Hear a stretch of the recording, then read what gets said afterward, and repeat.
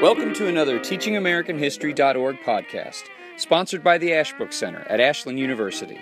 TAH.org is the leading online resource for documents-based study of American history, civics, and government for teachers, students, and citizens. Well, welcome everyone to another TeachingAmericanHistory.org Saturday webinar sponsored by the Ashbrook Center at Ashland University. TAH.org is the leading online resource for documents-based study of American history, government, and civics, and we try to provide as many resources as possible for teachers, students, and citizens. I'm Chris Burkett. I teach political science and history here at Ashland University. I'm co-chair of the Master of Arts program in American history and government at Ashland University. And if you're joining us for the first time, I know a lot of you are veterans at this, you've come back, but just in case you're a first-timer, the theme of our webinars this academic year, is Moments in Crisis. And what we try to do is pull together some thoughtful scholars and thinkers and teachers and have an interesting conversation this year about 10 important moments in American history.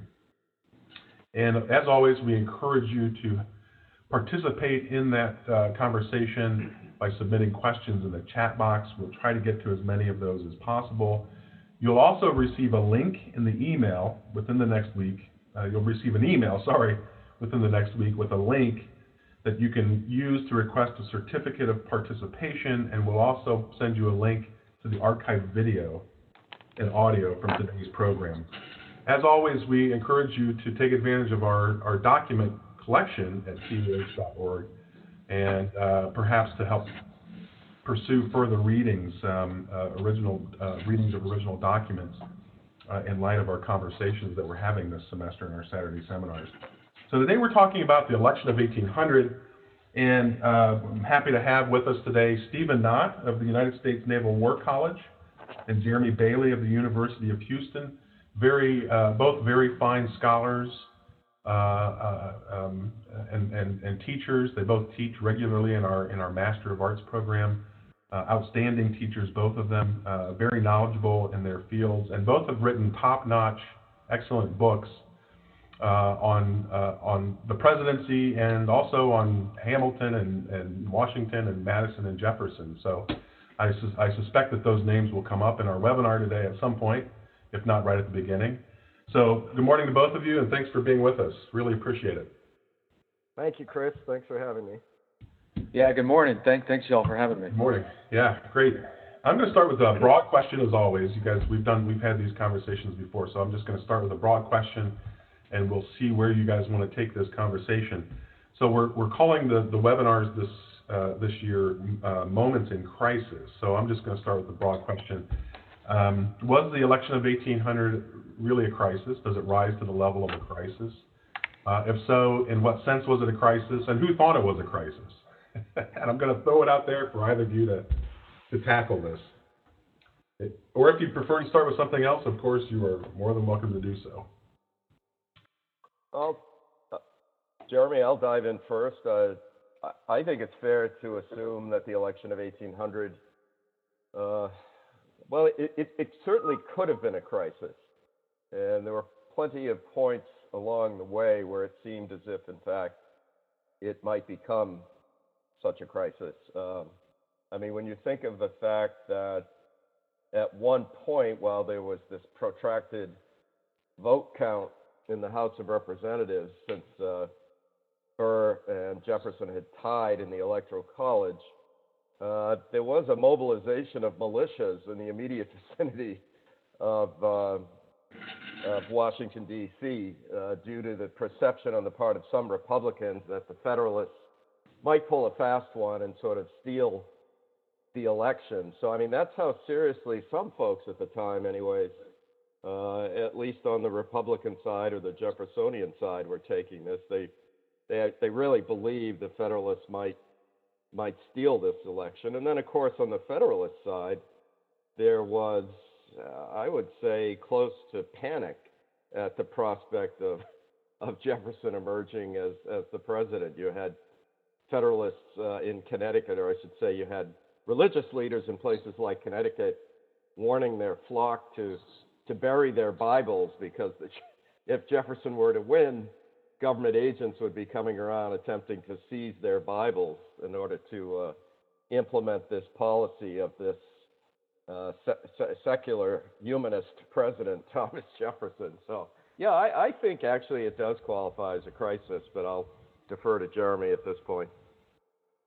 Yeah, and I think that's great. I think it's a great start off. Look, this was an election. It was our first election controversy.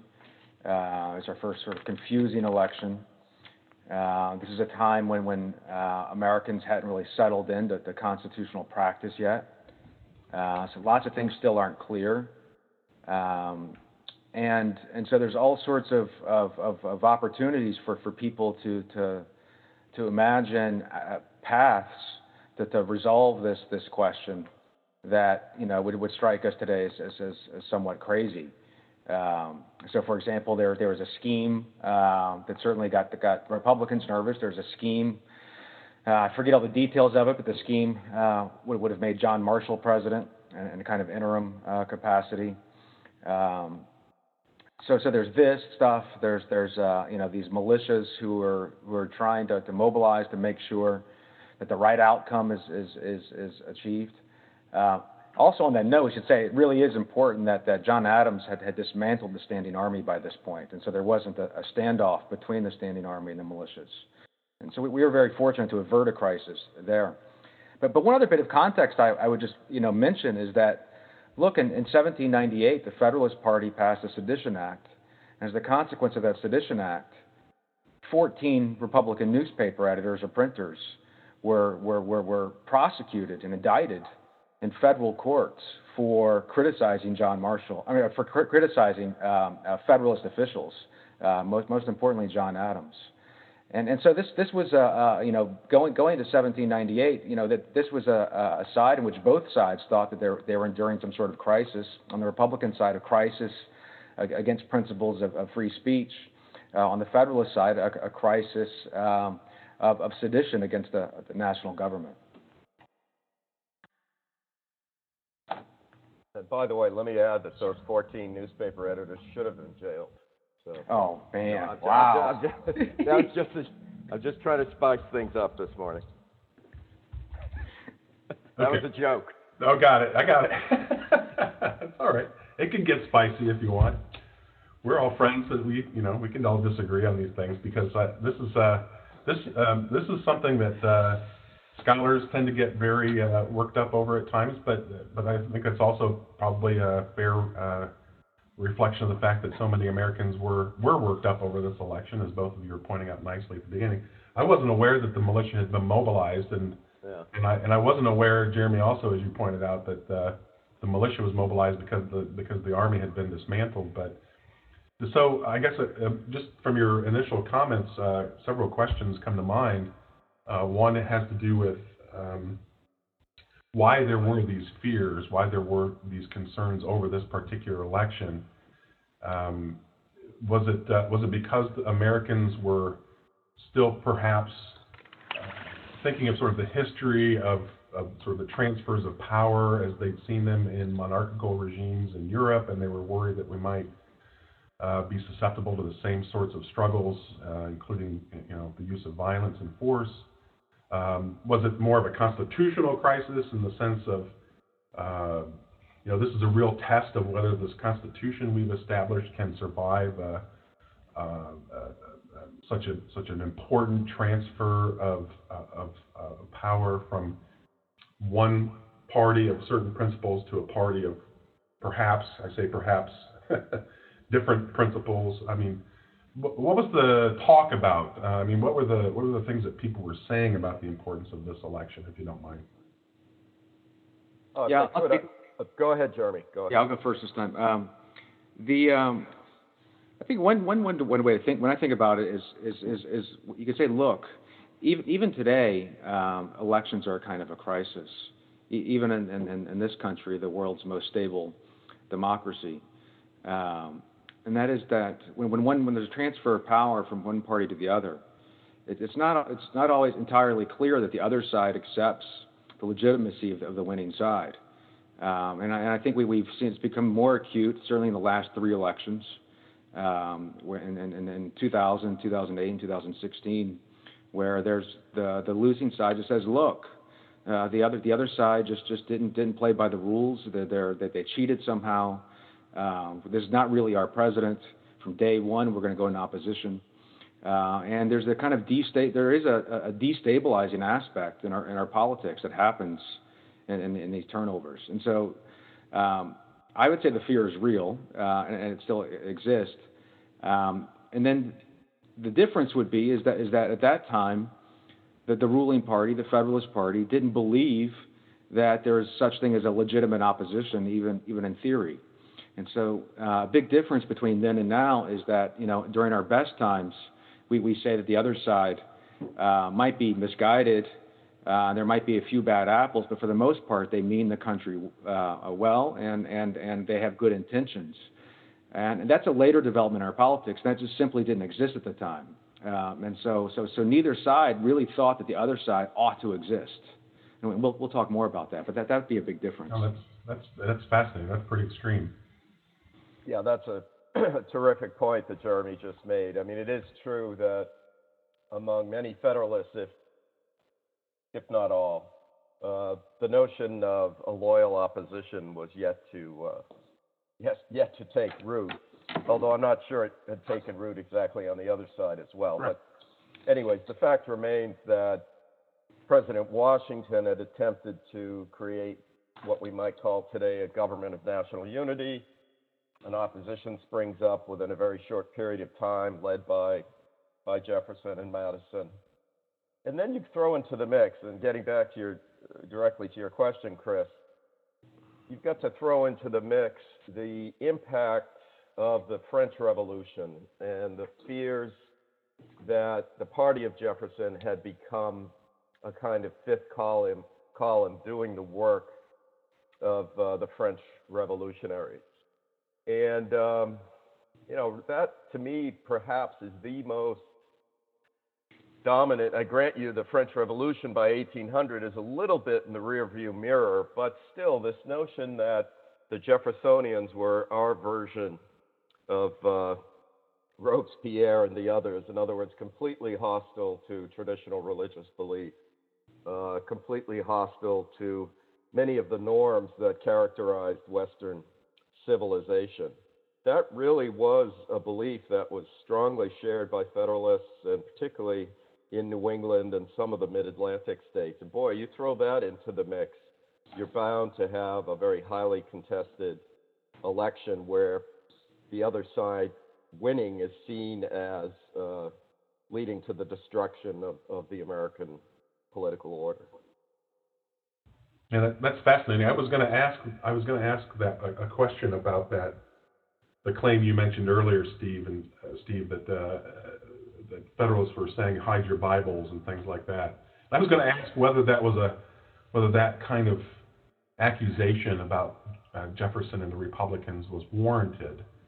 But maybe another way to ask that question is to go back a little bit, as you were just doing, and can we talk a little bit about how the split in the parties emerged, how we got to the point in 1800 that we had these two parties that looked at each other as somehow fundamentally hostile to either, let's call them Republican ideas, right, with the lowercase r. Both sides, I think, claim to be representing true Republicanism as they understood it. So what were the kinds of things? For example, I'm also particularly interested in why did they think, something about Jefferson in particular was going to lead to confiscation of Bibles. But can we talk about how this came to be somehow? I'll let Jeremy go first.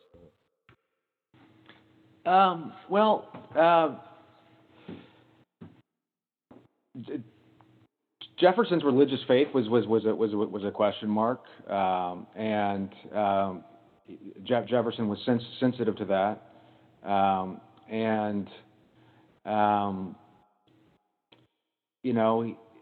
it's a complicated question, but let's just say that Jefferson was associated with certain rational or skeptical attitudes towards religious faith, And he combined that with an outright hostility towards the New England clergy.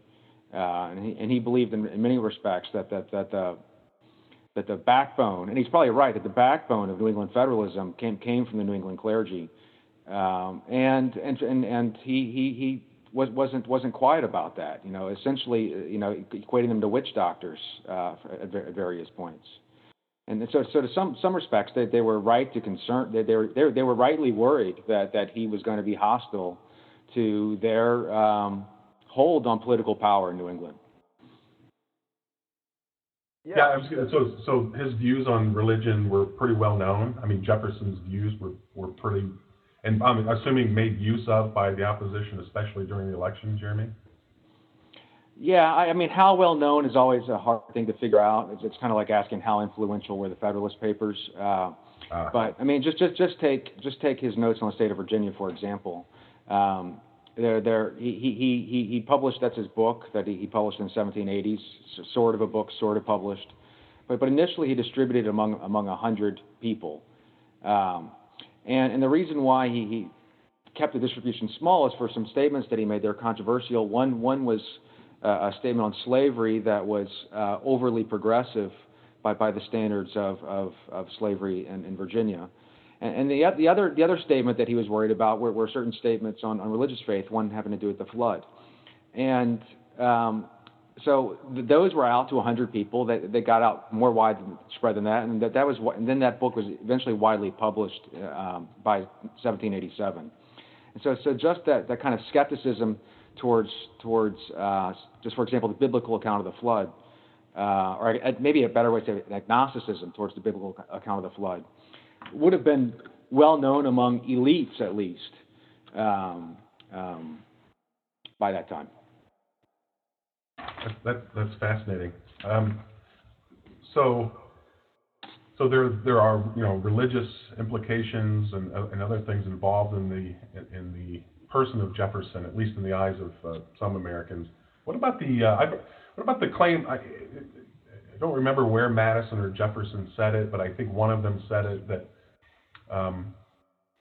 Well, let me do it this way, if you don't mind. It seems to me that Hamilton thought that Madison and Jefferson and their Republican followers had sort of jumped ship a little bit, perhaps drank too much of the French Kool-Aid, and had deviated from say Hamilton or a Hamiltonian, Washingtonian understanding of the Republican principles that inform the Constitution. And I've heard Madison or Jefferson say the opposite, right? That they were the true defenders or true heirs or acting on the true principles of Republican constitutionalism, and that it was Hamilton who had sort of hidden his or concealed his monocratic leanings, right, until the Washington administration, and then Hamilton's more monarchical principles started to emerge. So, can we talk a little bit about how those two, how does this develop, and I guess what are the reasons both sides think the other is deviating from what they consider to be true Republican principles? How does this develop in the 1790s?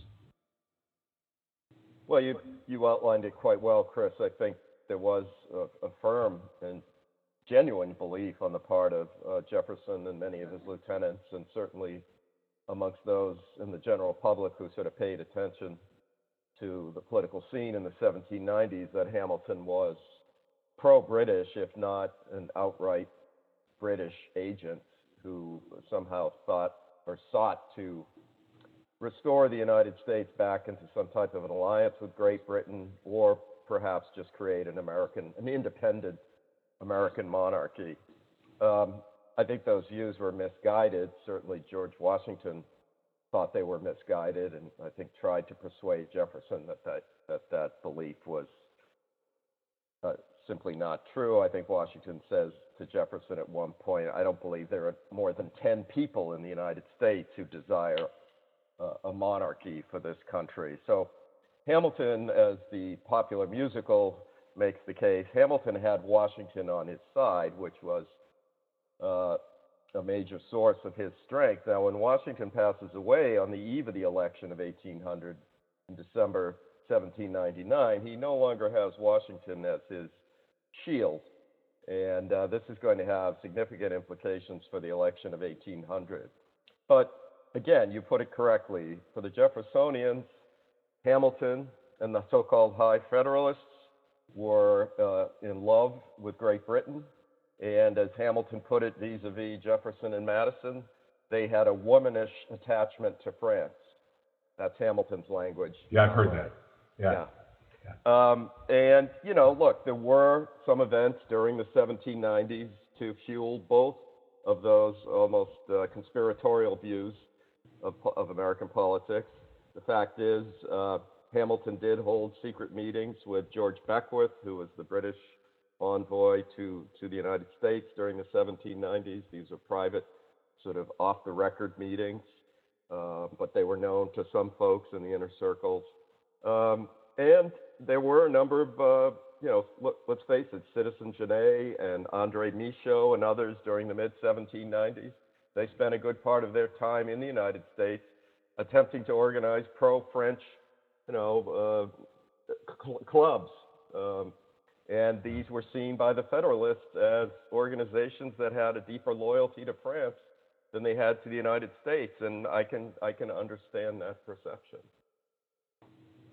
Yeah, so I agree with all that, and Steve's really helpfully pointed out the foreign policy dimensions of the partisan difference. I would just briefly point out two more, just to highlight how the views developed of each other. One is the assumption plan, and that's the assumption of the state or of the revolutionary debts. From the Jefferson and Madison perspective, this was really just the obvious consequence of this is that a certain group of investor types got wealthy at the cost of honest, normal people who took on the original revolutionary war bonds. And this group of people were basically guys like Alexander Hamilton. The second thing is the bank, and this is really clarifying. And it really helps, I think, understand the way that Madison pitches the party difference. And that is that with the defense of the constitutionality of the bank, Hamilton, in a way, makes it clear that he's not interested in the Constitution. This is from Madison's perspective, the Constitution as it was conceived and agreed upon. And the evidence for that is that Madison himself, gets really weird, Madison himself had made the proposal for an incorporation of the bank in the Constitutional Convention, and that proposal was voted down. And so Madison knew that the proposal had been voted down in the convention, and he saw that as tying the federal government's hands with respect to the bank. That there was meaning about the Constitution that could be derived from the fact that it was voted down. From Hamilton's perspective, this was simply irrelevant, and the Constitution intended to create a good government. Good governments do things like have sound financial policies, and sound financial policies require things like banks. And so all this was silly hand-wringing by people claiming the mantle of republicanism, whereas what's really more important is the mantle of good government. Yeah.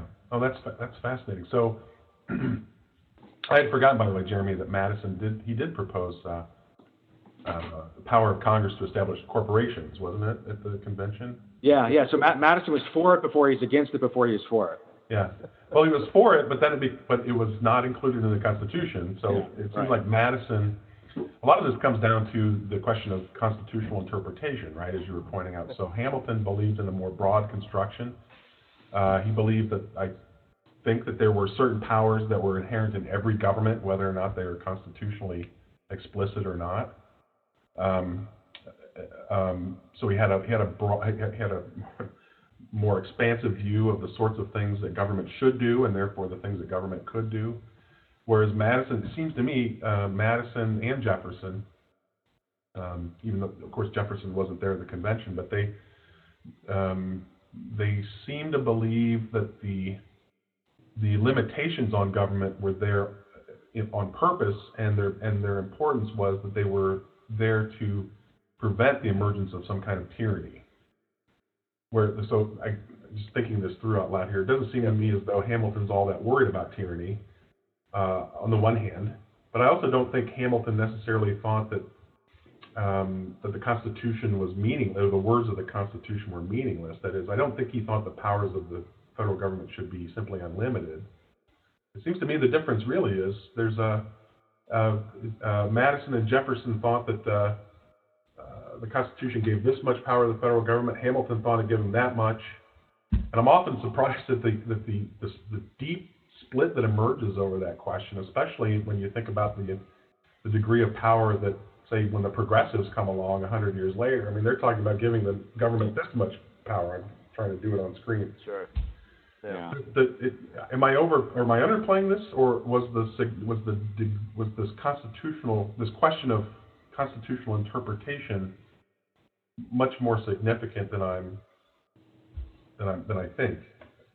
I don't know. Well, for me, the way I see it is so yes, I would agree and concede that Hamilton did believe in limits, and he even would grudgingly concede, explicit limits. The question is in the gray areas, and in the gray areas, there are two different principles at stake. For Jefferson and Madison, the principle begins with consent. Just what is it did I consent to give up this power to be governed by this government? You won't find consent in Hamilton's writings at all. And so if you just replace the idea of consent with a different question, and that is just what are the requirements of good government? And because for this government to work and for the people to actually respect this government and for freedom to be secured by means of a good government, you got to have certain things that are met. And so those are two different starting points, in my view, regarding the two positions. Yeah, go ahead, start, Steve. I think that's fair. Jeremy pointing out that there's just not a lot, if any, discussion in Hamilton's writings about the importance of consent. And in fact, there are more references in Hamilton's writings to the dangers, although we'll have to be careful with this, because certainly Madison wrote about this at great length, but the dangers of demagogues, the dangers of public opinion being manipulated by, as Hamilton put it, the little arts of popularity. And of course, Madison shared those views as well. But Hamilton, I think, of the three that we're talking about at the moment, probably has the darkest, most jaded view of the role of consent, the role of the public in public affairs. But let me also add, just in terms of Hamilton's looking or interpretation of the Constitution, he is somebody, and John Marshall will do this as well, that will talk quite a bit about implied powers and the necessary and proper clause. So if the government is given the power to coin money and facilitate commerce and do other sort of economic and engage in economic and financial policies or practices, then a national bank is probably necessary and proper. Yeah, that's really interesting, and I'm thinking of of Hamilton and Jefferson's opinions, by the way, or in particular on the constitutionality of the national bank. And Hamilton, if I remember correctly, begins again with the idea: look, we want good government, and there are some things that all governments must do in order to be good, right? So that means there are implied powers, whether they're explicit or not.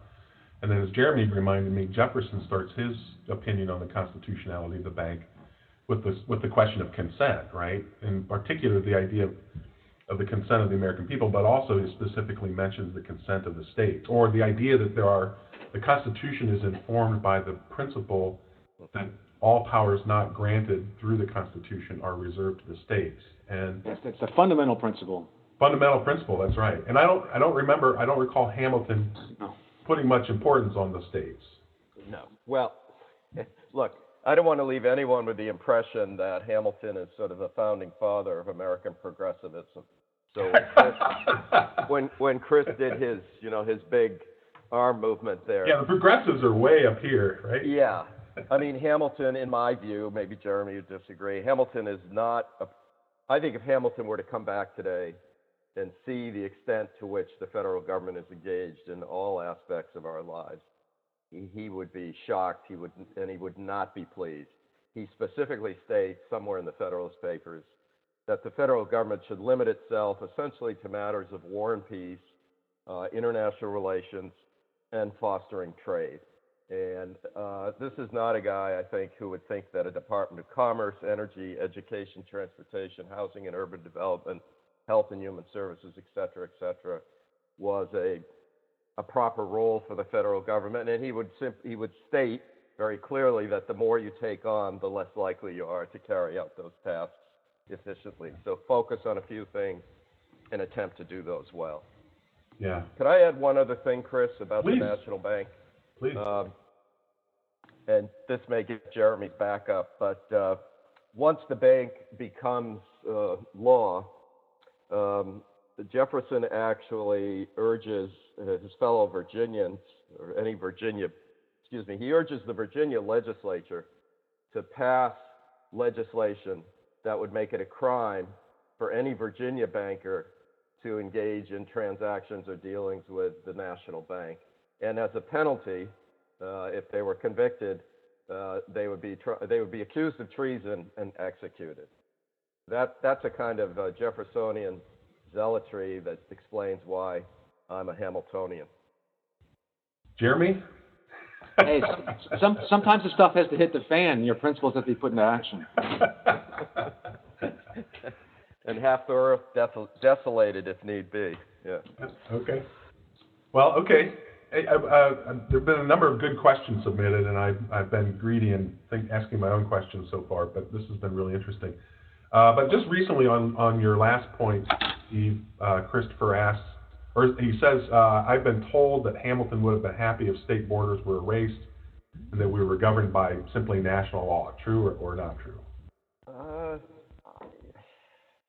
I don't believe I've never heard of a proposal to eradicate the state borders. Now, maybe Jeremy or Chris will correct me on this, but I have never heard that. And governed with one national law, I think that's excessive as well. I think he actually saw a useful role for the states in terms of almost being separate administrative units. So this strikes me, Christopher's question strikes me as perhaps extreme libertarian take on Hamilton. I don't see him as somebody who wants to destroy the state and create a completely consolidated government. I mean, for his time, clearly he was far ahead of Jefferson and Madison in believing that a degree of consolidation had its place. But again, he's not somebody who's determined to destroy the states. I would agree. Just to say that just from the perspective of 1787, getting rid of the states is impossible. And so maybe he's an abstract proposition, but Hamilton's not really given to abstract propositions, and he's much more practical than that. And it's just a practical matter; it's impossible. Yeah, it does, but it does seem to be part of the myth, to borrow from the title of one of your books, Steve, right? A kind of myth, part of the myth that has grown up around Hamilton that he would have favored something like this. But well, I mean, I actually watched a talk that Joseph Ellis gave recently on the Founders, in which he suggested that if Hamilton had his way, forget consolidation, Ellis suggested that we may well have ended up, and these are his words, with a totalitarian dictatorship, which shocked the heck out of me. Well, Yeah, but that thinking, that notion of Hamilton as a closet Napoleon, was very much in the air during the election of 1800, prior to it, and in some ways persists to this day. I've often made the case that Hamilton is the first victim of the politics of personal destruction, and it was a remarkably successful campaign to label him as un-American, a monarchist, if not a potential dictator. I mean, but Hamilton also was known as or had a reputation for being an ambitious fellow, and you correct me if I'm wrong on this, it seems like he didn't take many pains to hide his ambition at times. But I will say this, Chris. I mean, George Washington was actually addressed this at one point late in Washington's life. This is after the presidency, but before his death, in which he basically said Hamilton's ambition was of the noblest kind. Now, I put quite a bit of stock in Washington's assessment of people. Actually, I think he had Jefferson pegged quite well. By the end of his life, he's severed all contact with Jefferson because he's come to realize that while Jefferson served as Secretary of State, he had been deceiving him on multiple occasions. So that happened while Jefferson was still in his administration, or right after he resigned? I'm sorry, the severing of the contact? Yeah, between Washington and Jefferson. Yeah, that happens around 1797. So the last 2.5, 3 years of his life, he cuts Jefferson off. And in fact, Martha Washington is later quoted as saying the two worst days of her life were when her husband died and when Thomas Jefferson paid a courtesy call at Mount Vernon in the spring of 1801. So there was deep animosity by the end between Washington and Jefferson. Yeah. I'm familiar with the letter that Jefferson, I think this may have been one of the straws that broke the camel's back, but didn't Jefferson write a letter to, was it an Italian diplomat, was it Mazzei, in which he was very critical? A former neighbor, Philip Mazzei. That's what it was, yeah. And somehow Washington heard about this. Yes, well, it was published in the press. It was supposed to be private. Okay. Yeah, Jefferson accused Washington of being basically a whore for Great Britain. Right. Now, Jeremy, Jefferson, it seems like part of this is all inevitable when you've got this sort of coming together of great minds, but also, and I don't use this simply in a negative sense, maybe not at all in a negative sense, but great egos. And I know Jefferson also was very strong-minded in his own views of what good government should be and what the right principles were. So maybe it was inevitable that these guys were just not going to like each other. It just seems in a very basic sense there was this clash of personalities between them. And then there were the high-minded disagreements that seemed to follow, which you both have done a nice job of mentioning, the Assumption, the National Bank, foreign policy leanings towards France or Great Britain. So it almost seems to me as though when you get great figures like this together, there's going to be disagreements. Yeah, I mean, maybe so. I would push it further. Please do. And just take the. I'll use an opportunity to comment on the first inaugural. It's famous for that beautiful statement in the second paragraph. We were all Republicans. We were all Federalists. We've called each other different names, even though we believe in the same principle. That stuff. And so it's taken as a message of conciliation. I don't think that's the right reading. I think that's the least interesting in a way part of the. It's really well written. It's beautiful. Jefferson is clearly gifted in terms of writing those kinds of documents. The first inaugural reads like a declaration. That there isn't a political event that Jefferson doesn't think a declaration is appropriate for. That he spends most of his life doing is writing declarations.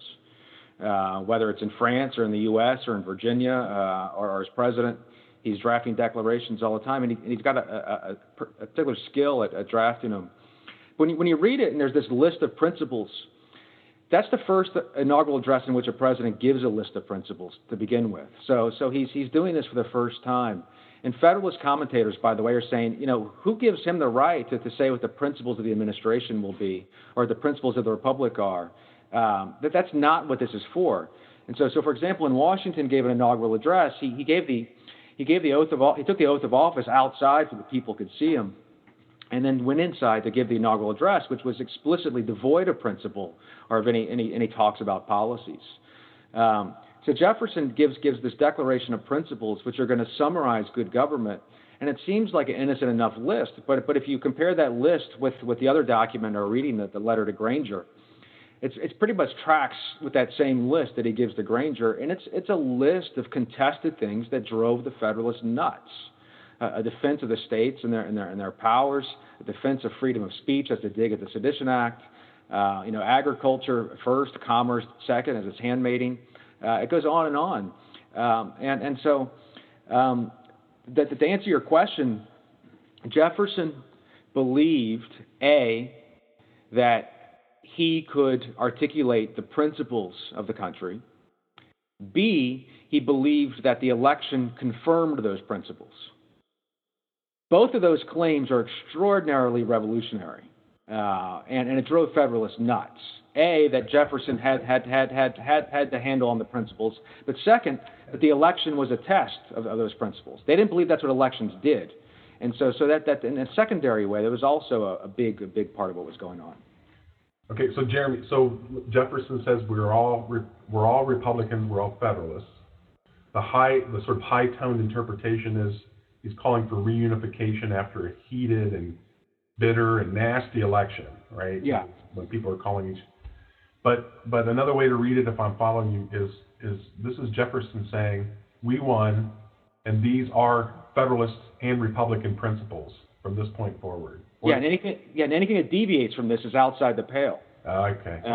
And so that's paragraphs 3 and 4, and then paragraph 5 is actually I can see these principles better than anybody else can because I see the whole ground. Well, that's a little. Trying to think of a nice word for it. He's kind of rubbing it in a little bit. Then I can see. Yeah, that's how Federalists took it at the time.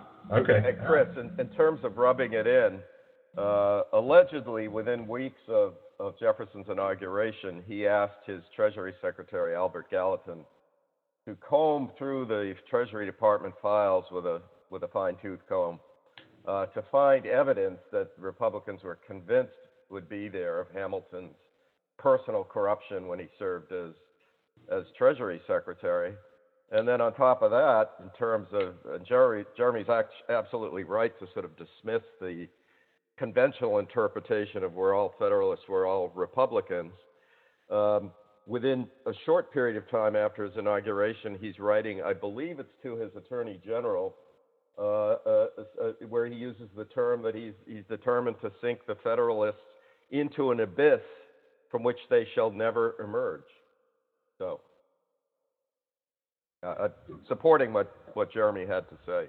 Well, Larry just mentioned that Jefferson seemed to use impeachment as a political tool. Impeachment against judges, I'm assuming. I was wondering if what he might mean by this, and perhaps not. Yeah, Larry says judges. Yeah, right. Pickering and was it Chase, Jeremy? Yeah. So I spent a summer trying to understand this part of Jefferson, and so the history is that they first went after a federal judge who was a drunk. That's Pickering. Pickering. And that's really testing whether or not an impeachable offense has to be an indictable offense. And so, because there's is drunkenness a high crime or misdemeanor? Well, obviously not, but it's not bribery or treason either. And so that dilutes the high crime or misdemeanor from one perspective, a kind of a legal perspective. There has to be an indictable offense to be impeachable. Then they used that to go after Chase, who had led prosecutions of the Sedition Act himself and had given some charges to juries that were beyond the pale of judicial behavior, very, very partisan charges. And so while they achieved a comfortable majority in the Senate, they didn't get a 2/3 majority. And so the Chase removal failed. It's complicated to actually, it's impossible to figure out if Jefferson was rooting for Jefferson's impeachment or not. And there's some complicated backstories there. But most people agree that the target after Chase would have been Marshall himself. Now, so that's the history. As far as Jefferson's view, my take is yes, Jefferson wanted a more muscular version of impeachments. That I like to say an impeachment every 19 years or so would be a pretty good thing for the Republic. And I think that pretty much matches Jefferson's view. In his own proposal for a Constitution for Virginia, he proposed what I call a coordinate board of impeachments.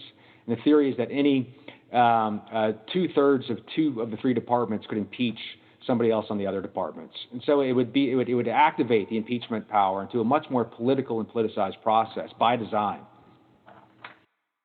Yeah, that's fascinating. I was going to ask about this too. Maybe we can come back to this in a little bit and talk about sort of the aftermath of the election and how it affected Jefferson's administration, because we also know he used political appointments. I'd be curious to know, by the way, if Jefferson used political appointments more than Washington and Adams, and if maybe Jefferson isn't responsible for sort of initiating, sort of removing people from positions, because of course we know the famous Marbury v. Madison case and things like that. So maybe we can come back, if you don't mind, we can come back to some of that and talk about the aftermath of the election in terms of what Jefferson's able to do as president and how his election affects not just the presidency, but also, say, politics and parties in the country. But there are a number of really good questions about the election itself. So here's a fairly common question, but I think a really good one. Larry wants to hear you guys talk about Hamilton's involvement in the election. And how he handed the election to Jefferson. And then his follow-up questions, Larry asked, how much was Hamilton motivated by love of country? Or was it simply that he sort of, I'm paraphrasing here a little bit, was it simply that he disliked Jefferson less than he disliked Burr? Can we talk about some of those politics involved in the election a little bit? Sure, yeah, I'll jump in here. Yeah, Hamilton is a major player in the election of 1800. Obviously, he's not a contender. Not that any of these guys were out really campaigning, with the exception of Burr, who actually did do some campaigning. But Hamilton's a major figure, obviously, within the Federalist Party, and he's got a horrible relationship with John Adams. Hamilton and Adams had broken over a number of issues, but of course the Quasi-War being the biggest, Hamilton was essentially running the army that had been raised, that had been authorized by Congress and by Adams to prepare for war with France. He was deeply disappointed with Adams's mission to France, which ultimately leads to a treaty. I don't accept the version of folks who say that Hamilton was going to use this army to somehow march into the South and destroy the Jeffersonians and create or install himself as a dictator. It doesn't fit with his demobilization of that quasi-war force when he was instructed to do so. Napoleon probably wouldn't have demobilized an army that he was in command of just because Congress asked that he do so. Secondly, it would have also required George Washington's participation, or at least consent, and I really think we could all probably agree that Washington would not have sanctioned any dictatorial drive on the part of Hamilton. But as Washington's dead in December 1799, and Hamilton, in my view, enters a part or a phase of his life where he really could have used that sort of moderating influence from Washington. I don't think Hamilton writes that 54-page circular letter condemning Adams for his lack of, not only for not being up to the job, but it's kind of a personal attack on Adams's character. I don't see that happening had Washington still been alive. He acted as kind of a check on Hamilton's excesses. And so Hamilton does certainly contribute to the poor showing of the Federalists in the election of 1800, although keep in mind, the election of 1800 basically takes place between April of 1800 and well into the fall of 1800. Hamilton's circular letter doesn't come out until the fall of 1800. So I think this is another example of a myth that gets built up in our conventional history books, that Hamilton's letter undid Adams's chances. I think Adams probably loses anyway without that letter. So I'm sorry. So Adams had already dug his own hole, so to speak, right? In my view, yes. I think in the view of some other folks who have looked at this question, he's already deeply in trouble, and he uses Hamilton's letter in the rest of his life. He blames Hamilton for that defeat, and of course his hatred for Hamilton is probably on par with that of Jefferson. To get to Larry's point about Hamilton endorsing Jefferson and what was the motive for it, I mean, a good part of it, perhaps the lion's share of the motive, is based on his distrust of Burr. Hamilton believes that Burr lacks all principles. He's not guided by any set of principles. He's one of these politicians who'll put his finger in the wind to see which way the wind is blowing. Jefferson, he says, at least has a set of principles and believes in them.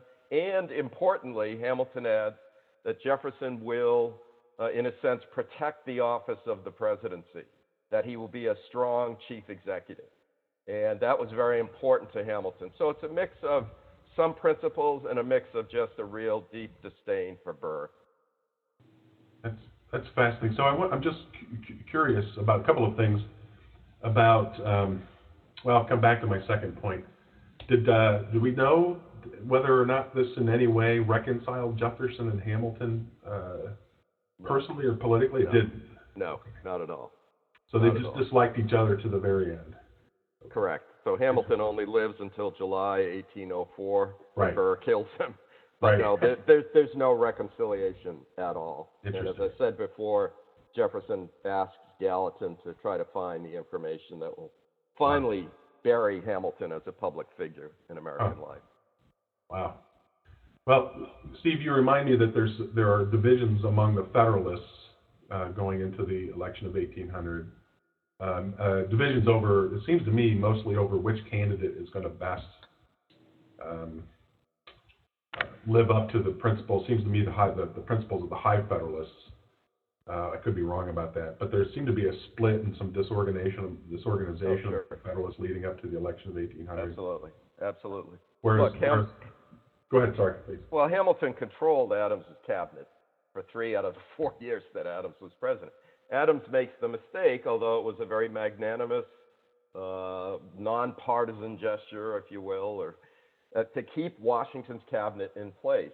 Walcott, McHenry, and Pickering, these are all Hamilton allies, and they're consulting with Hamilton throughout Adams's presidency.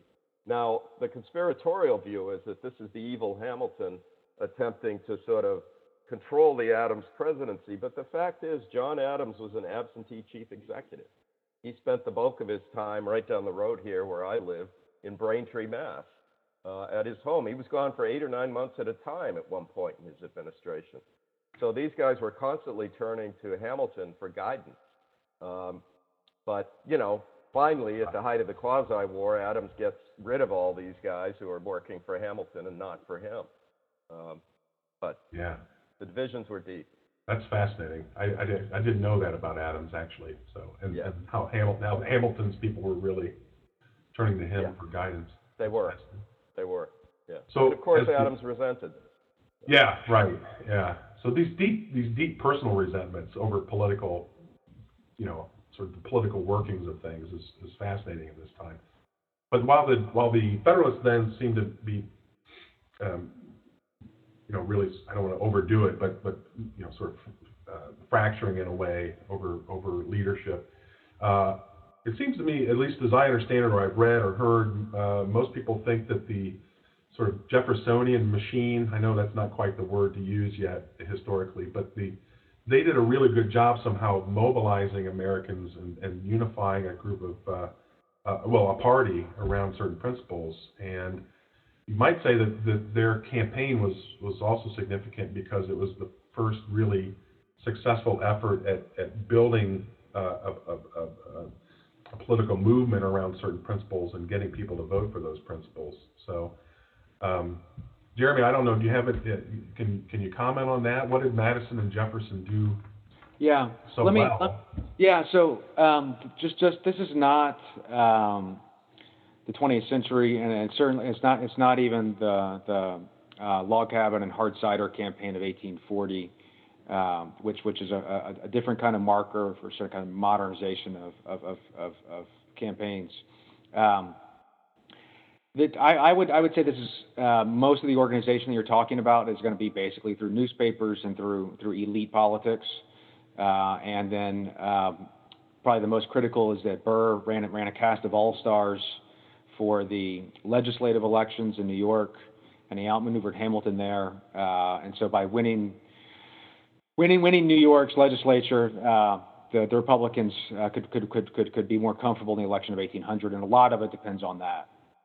But there is a part of this that I would like to highlight. So one has to do with the election controversy itself, and that is that look, when Republicans say we all know the people intended Jefferson and not Burr, The Federalist response to that is, what is this intent that you're talking about?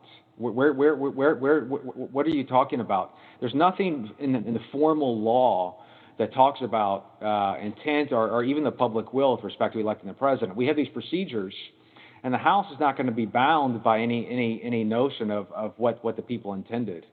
That you're trying to impose some different notion. And so what we assume in terms of how a presidential election is going to work, that there's going to be a winner, and that winner is going to be connected to some kind of majority. That's not what's going on here. As a matter of fact, Federalists say, look, Burr is the consensus candidate in the sense that he represents more of the nation, whereas Jefferson is more of a Southern candidate. And so since Burr is a more national candidate, he's a more plausible candidate. So that's one point. Secondly, if you go back to Madison's essay, The Candid State of Parties, and the other essays in the National Gazette written about the same time, I think you see two central claims made about the new Republican Party that stand out. One is that, we've talked about one, the Republican Party is the party of strict construction. The Federalist Party is the party that's opposed to strict construction and therefore opposed to Republican government and the Constitution. So we are the party of strict construction. Secondly, we are the party of the will of the majority, or we are the party of public opinion. This was something that Federalists did not counter by saying, no, we are the party of the majority, or we are the party of public opinion. Rather, their response to that is, no, that kind of appeal is illegitimate on its face. And so that decade of the 1790s, in many respects, is a working out of the Republican or the Jeffersonian claim that somehow the presidency should be connected to public opinion, or at least the national government should be connected to public opinion in some way. And Federalists are resistant to that. And so when you get to the controversy of 1800 and Federalists trying to sort out how to, A, benefit from this embarrassment that the Republicans have done by giving Burr and Jefferson a tie, is what are some principles that can guide us here. And so that's an important one to see, is that public opinion has not been cemented as a legitimate source of authority by this point. Can you say that last point? Jeremy, say that last line again. Do you mind? Only one party believed in public opinion as a legitimate source of public opinion. Okay. The Federalists did not accept it. That's it. And so in the 20th century, both parties contend over who best represents public opinion. But in the 1790s, there weren't two parties contending over that. That's a great point. So another significance of 1800 is that it brings in the idea that elections are over which party is. Well, it takes a while. The Whigs don't accept it. The Whigs resist it, and the Republican Party stays uncomfortable with it for a very long time. I mean, even if you go to the progressives, think about the Republican opponents to Taft. This is a digression, but the Republican Party was never really comfortable with what they saw as a Jeffersonian, Jacksonian claim that look, these elections are about the will of the people, and they can be embodied in something called the president. Very interesting. So yes, it emerges in 1800, but it's not settled by that. If I could just add to what Jeremy said, terrific points. Hamilton finally acknowledges in 1802 that the Federalists are getting their clocks cleaned in terms of public opinion, popular consent. And this is when he comes up with that proposal, which is somewhat controversial, for the creation of a Christian constitutional society. They're going to try to use the existing churches, particularly in New England and the mid-Atlantic states, to try to contest the Republicans, if you will, at the street level.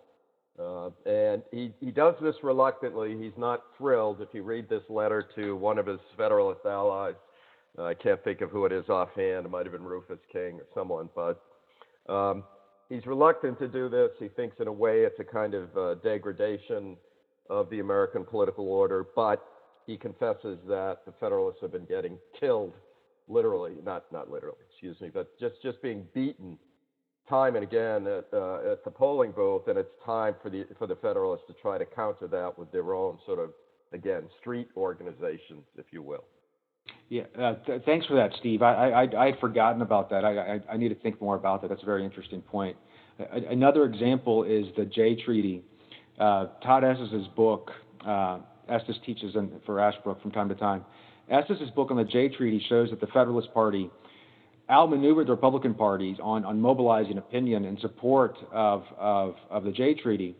But what he also shows is that the Federalist Party felt dirty about it. They felt it was kind of gross or unseemly, and they recognized that they weren't playing on their turf. They're eventually going to lose the long game if they continued playing it. Great point. That's a great point. Yeah, by the way, I think you both just answered one of the earliest questions we got, which was from Billy, who asked for clarification about a line in that Madison editorial, Candid State of Parties.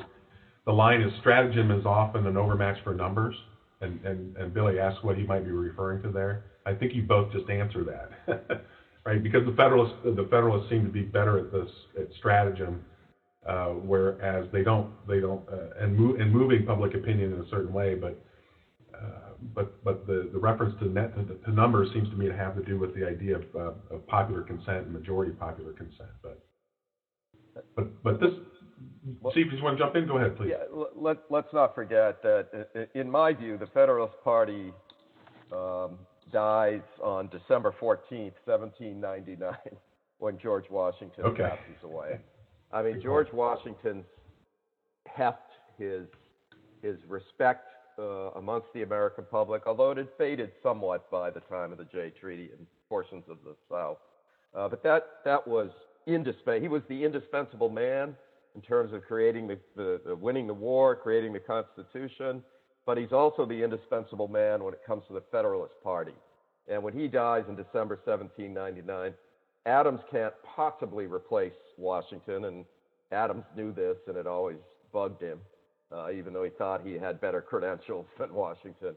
And in a way, Hamilton couldn't do it. As much as I admire Hamilton, he did not have Washington. He did not have the reputation that Washington had, but he also didn't have the sort of sound political judgment, I think, that Washington had, which was a very kind of moderate, prudential approach to politics. Hamilton had a tendency at times to fly off the handle.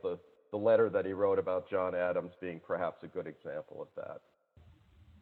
That's really important, Steve, I think, because there's something about Washington's character that, despite political differences, there was still seemed to me that most people could still respect Washington for his character and his judgment, as you point out, and also for his self-restraint. And again, I know I've read, I think Jefferson had written some letters, and others had written letters that Washington was simply the puppet of, the puppet of Hamilton and all of these things. But that was probably seems to me more a reflection of Washington's tendency to listen, at least before he made a decision, which just happened to be more times than not in agreement with what Hamilton. Right.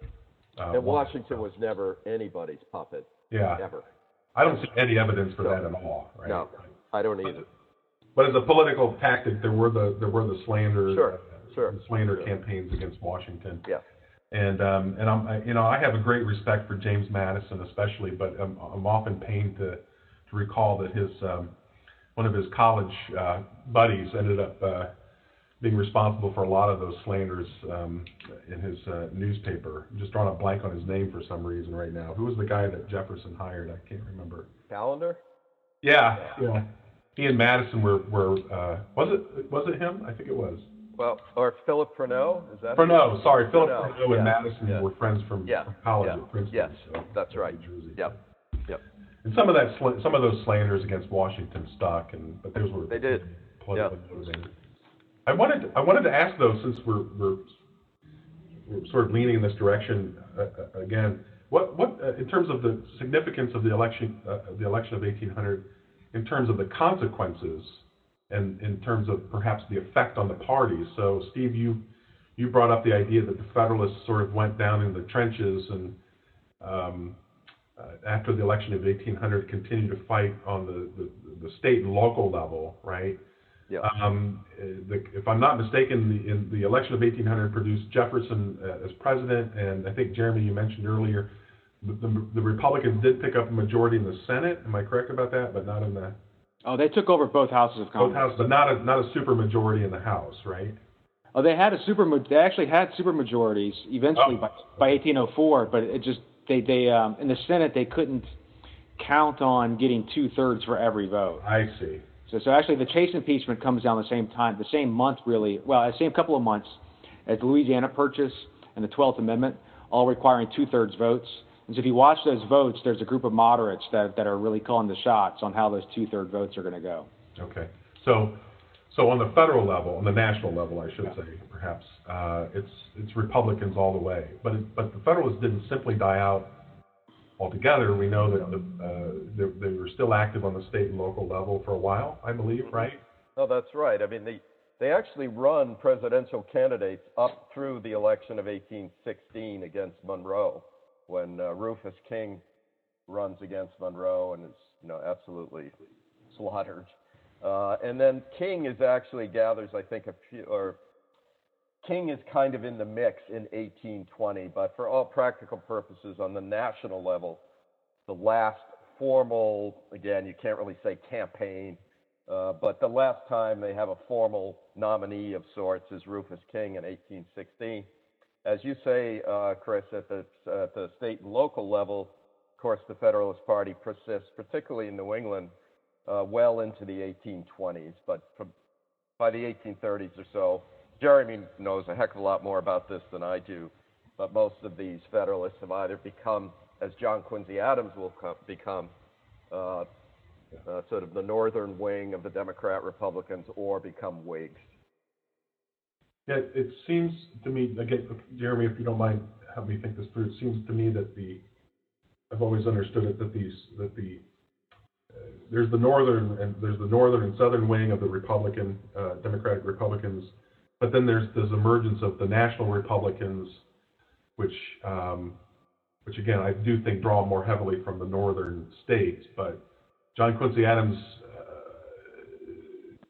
seems to me to be aligned more with the idea of a national Republican, where you see, I do think you see a lot of some of the Federalist ideas continue to exist, although now sort of under the umbrella of the Republican Party. Now, I'm going to put it differently. Please help me. And then I'll put it in this sort of big, bold way. Think about how successful the Revolution of 1800 was, just as a matter of electoral dominance. We think of it going through 1824, but really it goes at least through 1860. You have a few Whig victories, but they're weird and they're temporary. Lincoln's victory is no clear mandate. And then from 1864 to 1900, to 1896, you have a bunch of narrow victories where the Democrats and the Republicans are contesting very close contest. Sometimes, I think there are 3 in a row around the 70s that are decided by less than 1 percentage point, at least at the popular way of counting it.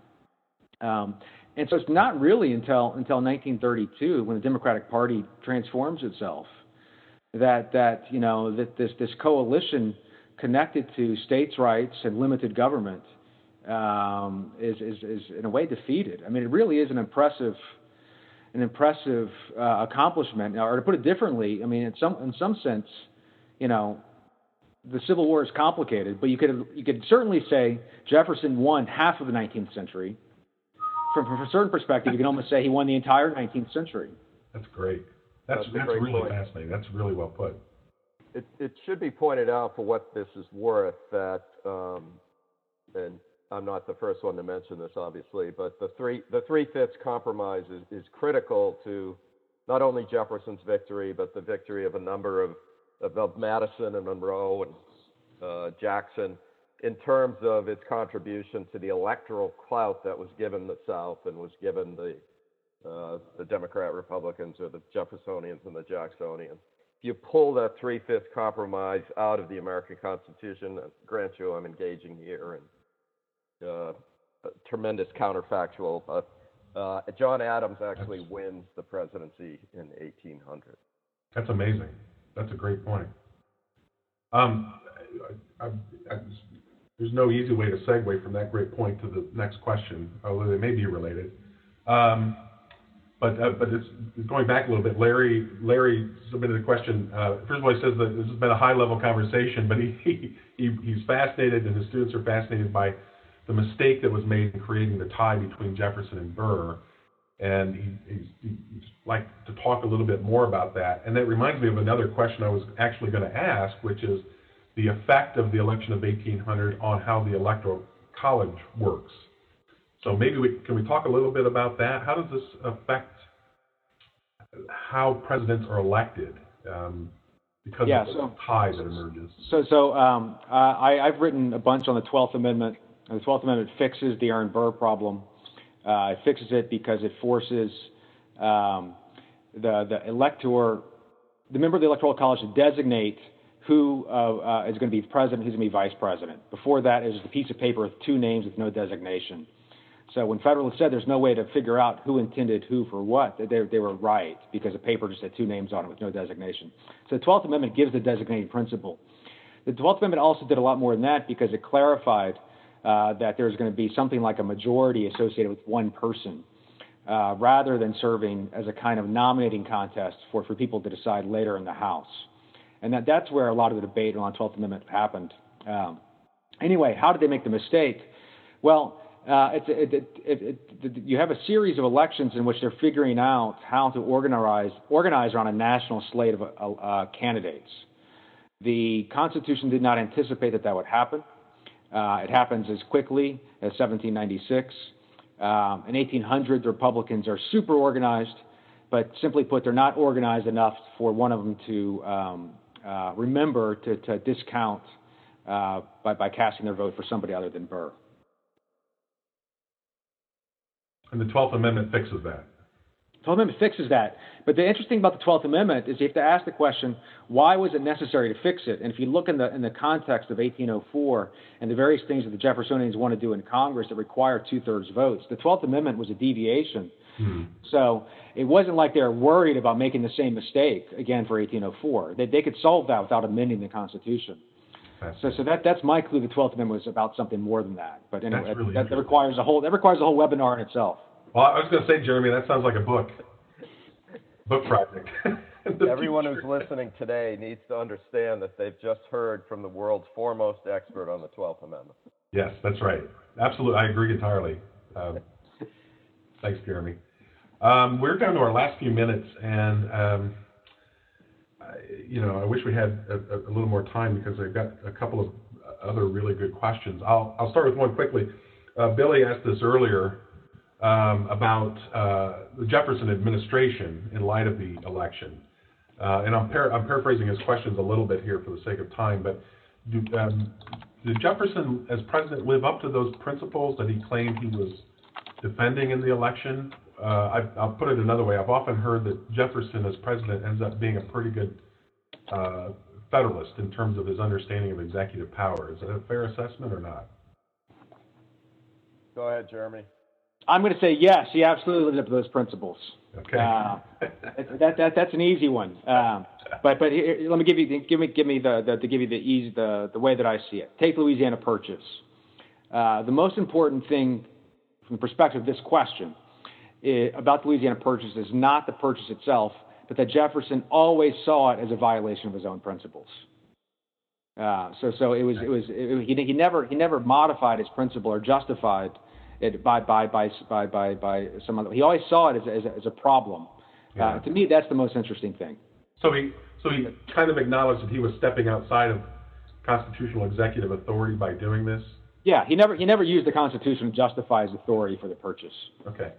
Whereas by the way, Hamilton was correct when he said in that letter to James Bayard, when he was urging Bayard, a Federalist congressman from Delaware, to pull his support for Burr and to go with Jefferson because Jefferson would defend the office of the presidency. Jefferson, in fact, did defend the office of the presidency. Now, some people are fond of saying that Jefferson was a Hamiltonian chief executive. I would lean in that direction because I do see both in his conduct of the war with the Barbary pirates and also in his behind-the-scenes control, you might even say manipulation of Congress. Jefferson was a very strong, energetic, as Hamilton would say, chief executive. Yeah, that's great. I would just make one more point there in agreement. And in my book on Jefferson, I spent a chapter looking at his actions as wartime governor of Virginia. So that's 1780. And you see I would say, rather muscular use of executive power by the wartime governor. Fascinating.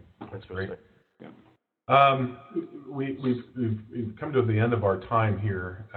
I hesitate to throw this question out, but just because we're out of time, it's a great question. I'm picking up on a question that Natalie submitted about maybe in light of all the things we've talked about with regard to the 1800 election, what lessons can we apply to, say, contemporary lessons, maybe the most recent, or the contemporary elections, maybe the most recent election? Are there parallels, things we can learn from the consequences of 1800 today? That's huge. That's probably a webinar in itself as well, so I hesitated to throw that out there. But I throw that out there as your opportunity for any last thoughts before we wrap things up, or if you'd rather not talk about it, that's fine too. But very quick superficial observation. One thing we can perhaps take encouragement from the more we learn about the election of 1800 is to realize that we've always had highly contested, one might say dirty campaigns. This was a remarkably dirty campaign. We really didn't get into it too much. But I mean, the kind of stuff that was being circulated in both Federalist and Republican newspapers, frequently of a personal variety, this was scathing stuff. And so don't get too overwhelmed with the idea that because we live in a time when politics seems to lack all civility, that this is somehow something new. I would argue that it is not new at all. And we survived the crisis of 1800. Right. Yeah, maybe that's a great lesson to take from this. Well, I thank you both very much for an exceptionally interesting webinar. This has been I've really learned a lot. The amount of detail and knowledge that you both brought to this has been fantastic. And Jeremy, I think we may have a new idea for a future webinar series. Perhaps we do amendments, in which case I'll call you and ask you to explain the 12th Amendment to us. But I appreciate both of your time this morning, and really been fantastic. So thank you both very much. Great, thank you. And I'll talk to you both soon at some point about netting stuff, right? So great. Thank you. Thanks everybody else for joining us as well, and thanks for some great questions. I think they really helped the conversation. Just a reminder about the email you'll receive with the link by which you can request a certificate of participation. Our next Saturday webinar will be October 7th, and we'll be talking about the nullification crisis. And I'll be joined by Eric Sands of Berry College and my colleague here at Ashland, Jason Stevens. So I hope to see you all then. Until then, take care. Thanks.